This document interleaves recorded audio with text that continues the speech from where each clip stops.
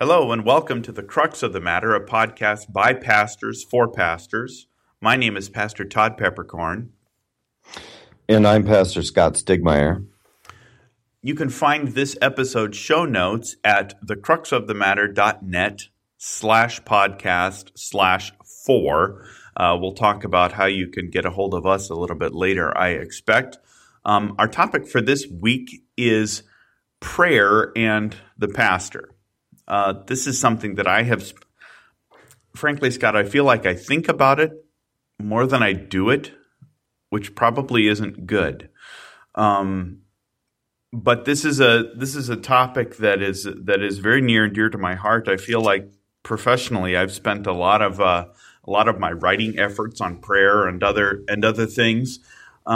Before we kind of get to the big the question of where does prayer itself fit with the pastor, I think it would be helpful to just take a moment to talk about what is prayer. And I realize that for pastors this is kind of but we can forget really obvious things sometimes.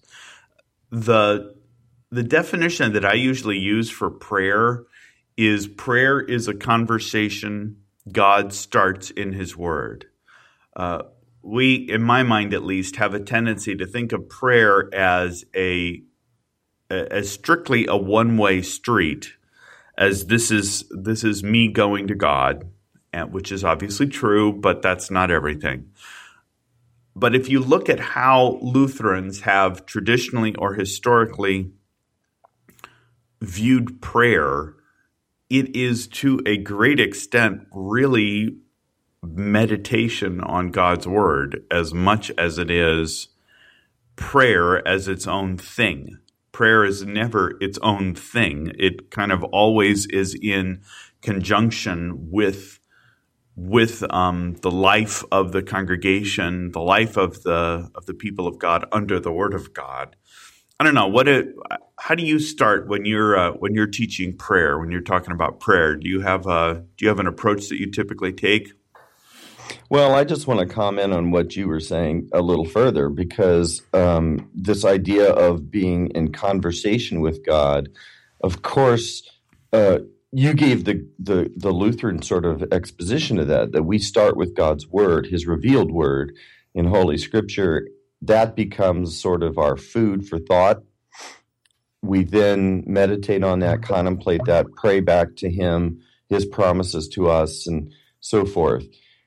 When I think a lot of people who maybe are not of a Lutheran persuasion or not, maybe they are Lutherans, but they haven't studied or thought about prayer very much, when they hear the phrase that prayer is a conversation with God, I sometimes think have in mind this what is called contemplative prayer in outside circles, where God is still speaking. If it's a conversation, God is speaking in your heart.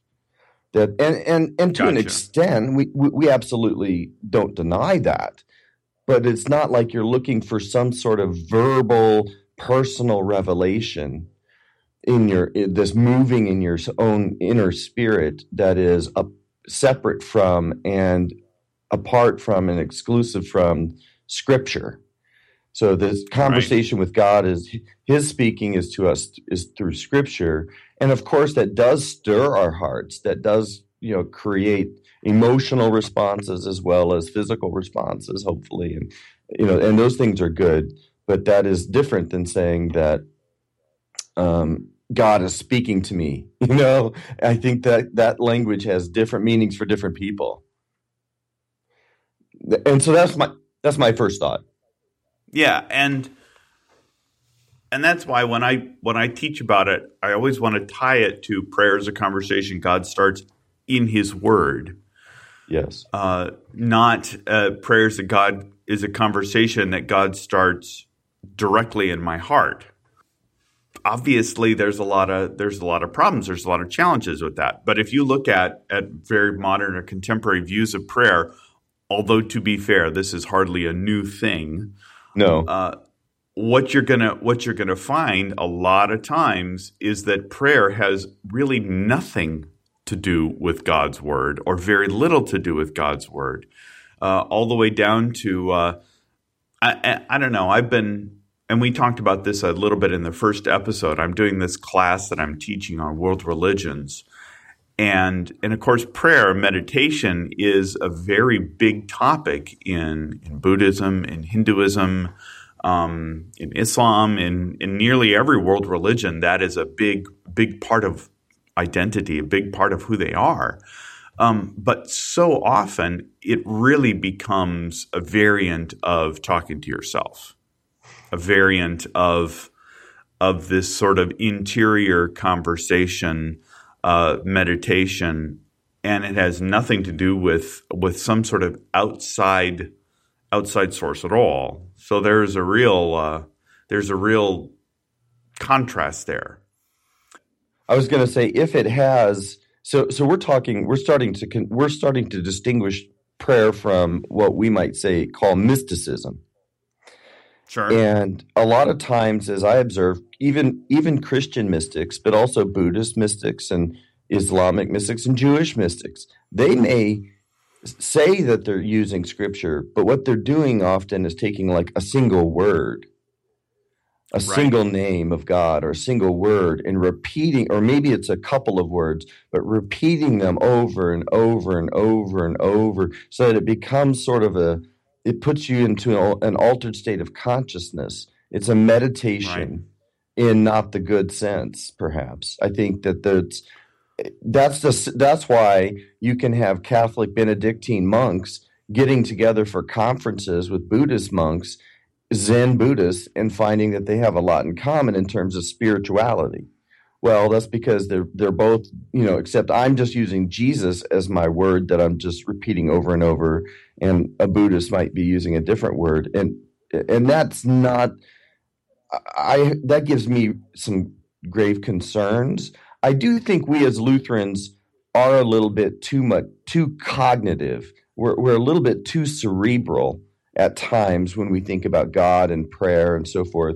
The emotions, the inner life is more than just the brain and the cerebral processes. But Sure. and so somewhere there's a middle path. I don't want to become a mystic, but I also don't want to be so rationalistic. And I think we Lutherans, because we're so word-oriented, we tend to, often instead of becoming mystics, we often tend to become rationalists.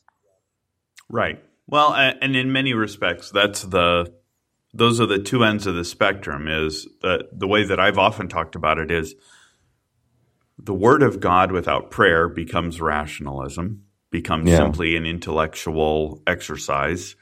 Prayer without the Word of God becomes mysticism or enthusiasm, where you really end up simply talking to yourself. Or to evil spirits, perhaps. Or, talking to yourself may be the best solution there. Yeah, there is a lot of potential for mess upness, to use the theological term. Any other kind of initial thoughts on that before we get into where does this fit with the life of the pastor specifically? Well, I think of course, theologically we could talk a lot about prayer as far as, does prayer actually change the mind of God? I think that's sometimes where even pastors, even though we have an advanced theological education and think about God stuff constantly, or very, very much of our day, I still think we harbor doubts that prayer has any effect at all. We're talking, maybe I'm not talking to myself, but I'm just talking to the ceiling. And or to a God who hears but doesn't live and doesn't act. And so I think we, that a conversation, and it might not be this conversation, but a conversation could be had where we talk about, well, what is prayer actually? How does it work? Is it changing God's mind? Is it more that we're trying to align our minds with God's will? And I think that's an interesting thing. We could look at biblical texts of people who pray or intercede for others. But, that's one path.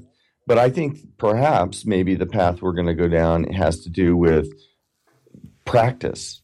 What do you do? How do you do Right. it? How do we make it more a part of our lives? Is that what you're kind of wanting to do next? Well, that's what I'm thinking about. Yeah, that's great. Yeah, and if you look at the ordination rite, and I think that you look at the expectations that people have of their pastor. The ordination rite actually quite explicitly says that we have an obligation to intercede before God for our people. So we have a priestly intercession role, if you want to put it that way. So there's definitely that. But there are certainly also others. I, for one, will confess that I have a very difficult time with making a discipline of regular prayer a part of my life as a pastor.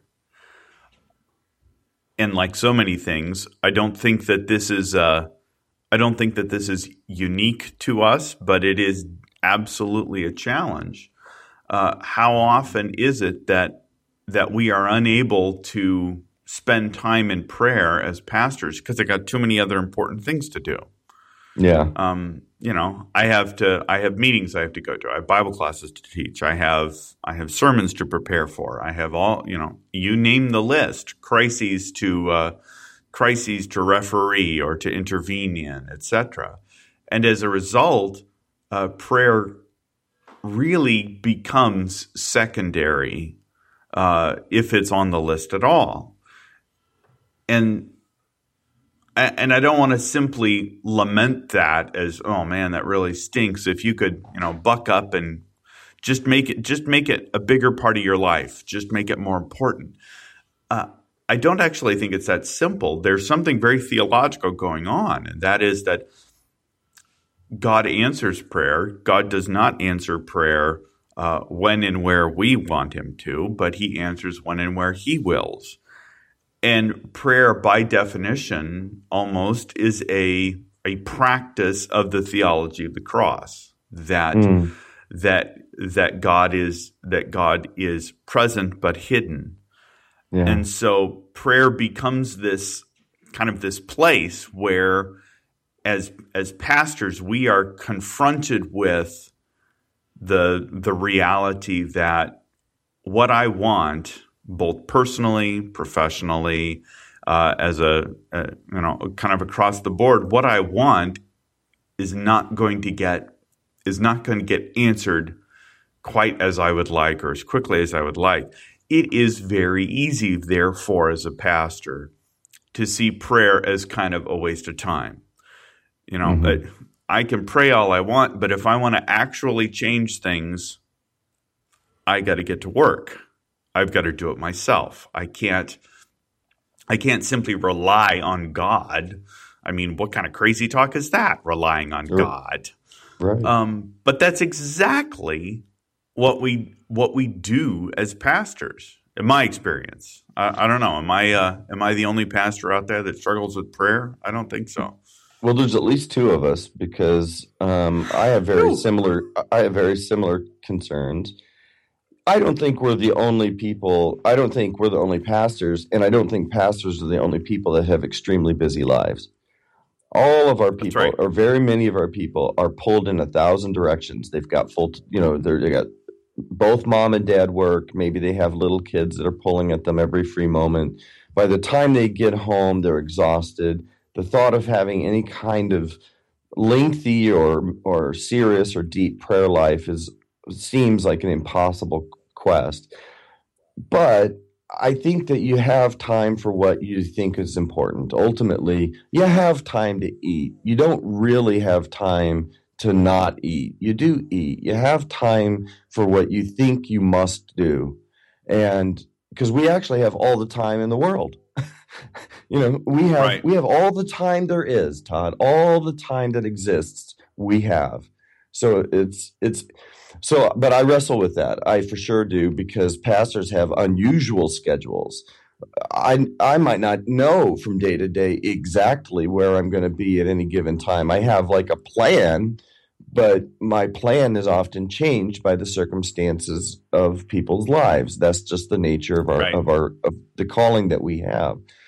But, there are still moments when I know I'm going to be able to pray, and those are going to be times, at least for me, in the morning, in the evening, at meal times, and often in my drive time. Often I'll just turn off the radio. I don't really need to be an expert in today's top 40, so I'll turn off the radio and spend some driving time praying, and sometimes that's another way you can. Or if you commute somehow, if you're on a train for 30 minutes to get to work every day, instead of spending that time reading the Wall Street Journal, maybe spend half of it or part of that time praying for your loved ones. It might be even more fruitful way to use that time.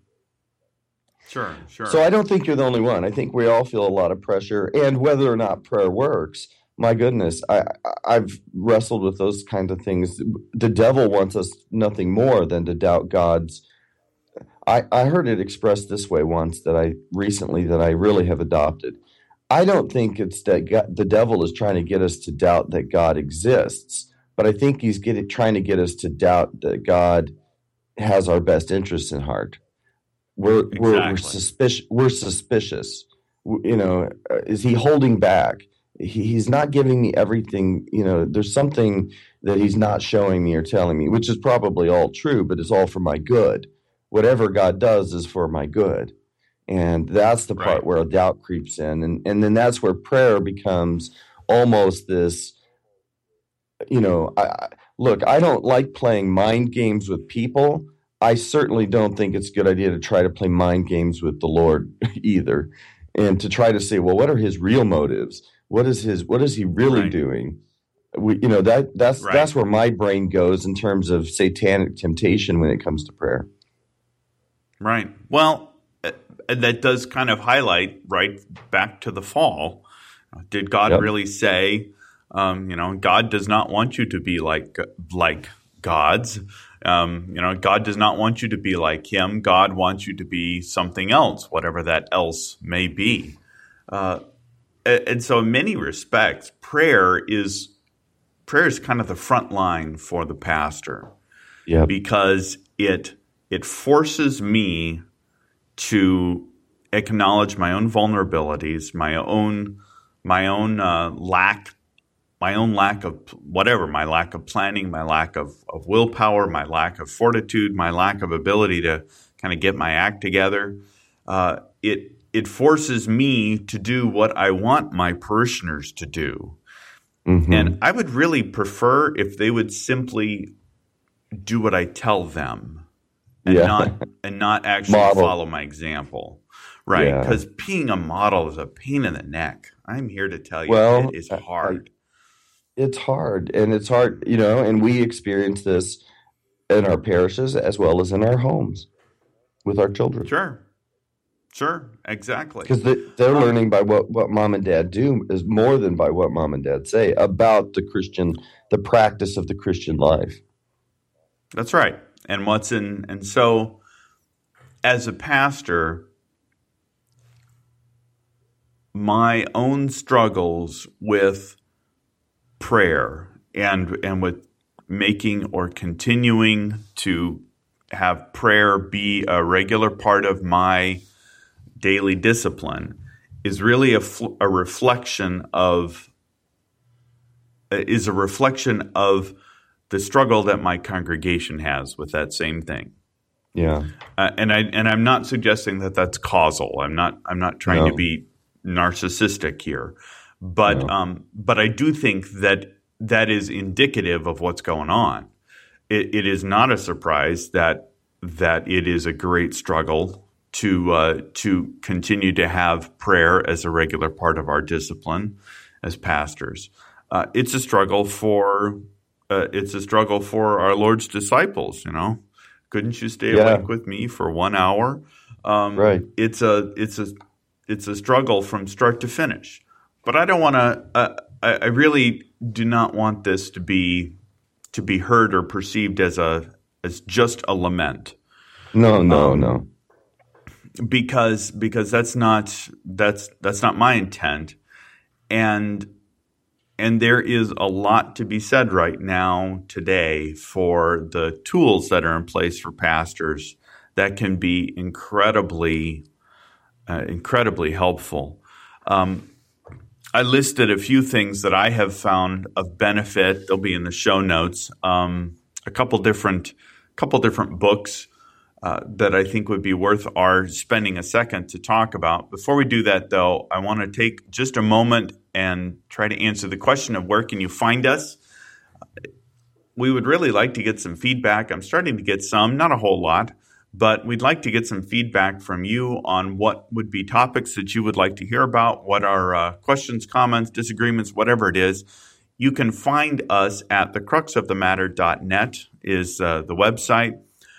You can email the show at feedback@thecruxofthematter.net. You can find me at todd@thecruxofthematter.net or scott@thecruxofthematter.net. You can also find us wherever good podcasts are purveyed, including on iTunes. Just if you just search Crux of the Matter or type in Peppercorn or Stigmeyer, I find it unlikely there are a lot of other Peppercorns or Stigmeyers on iTunes. But let's get back to our topic for the moment. Probably the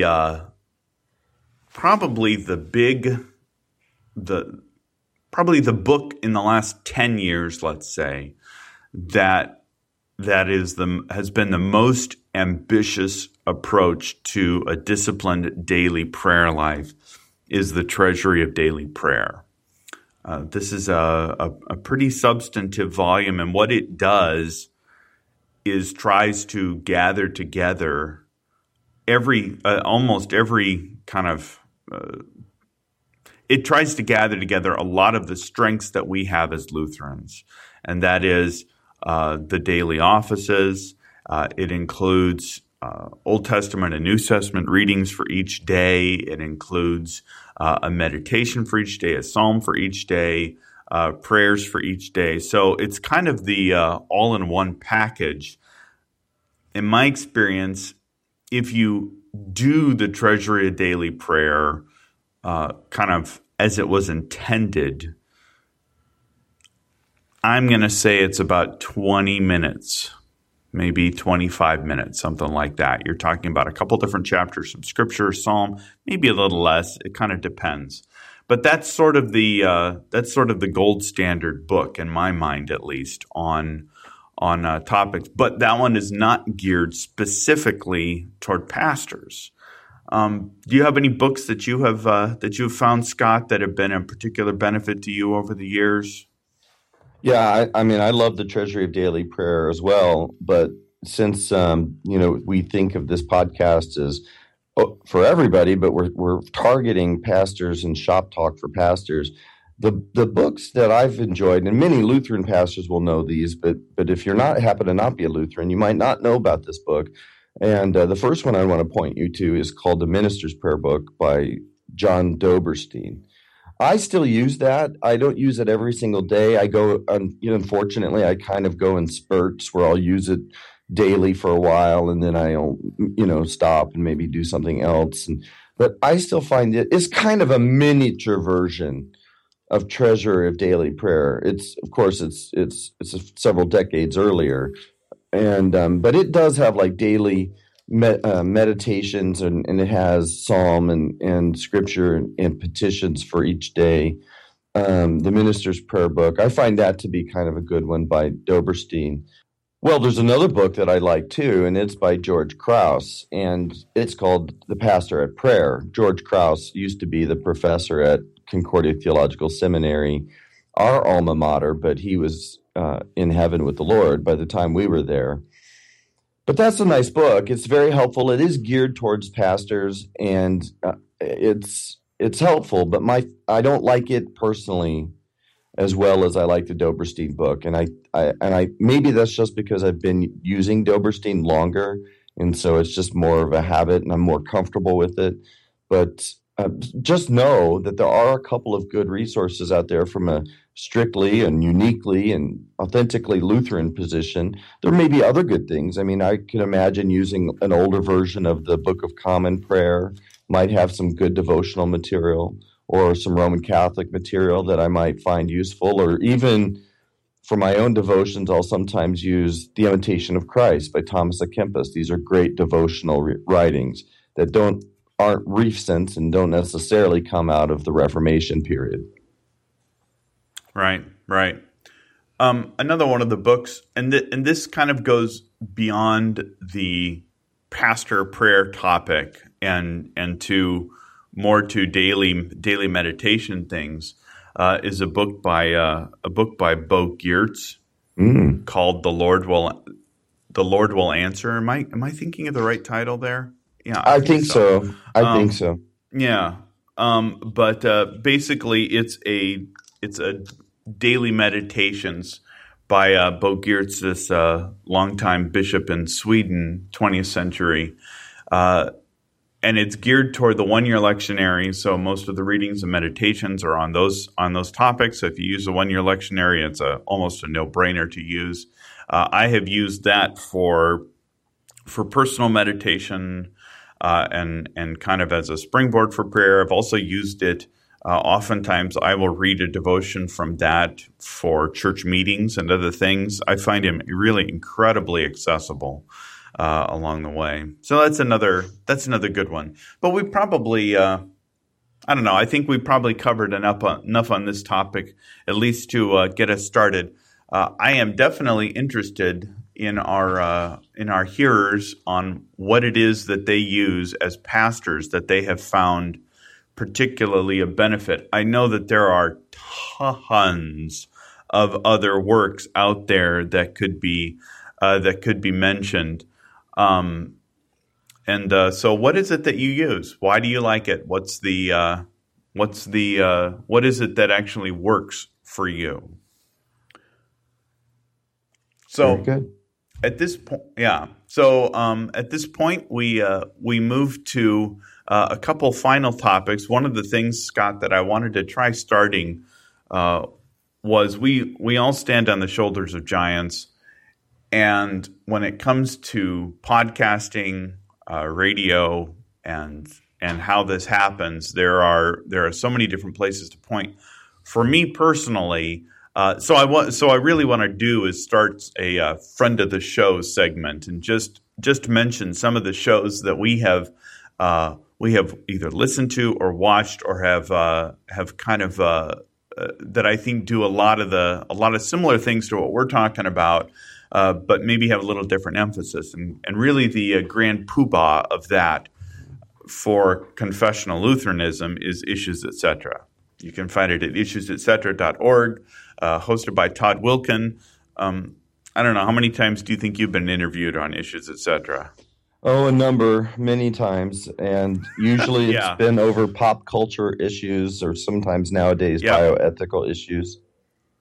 Yep. Yeah, I've been interviewed on there many times. Typically, what I've been interviewed on has been on prayer and the Psalms.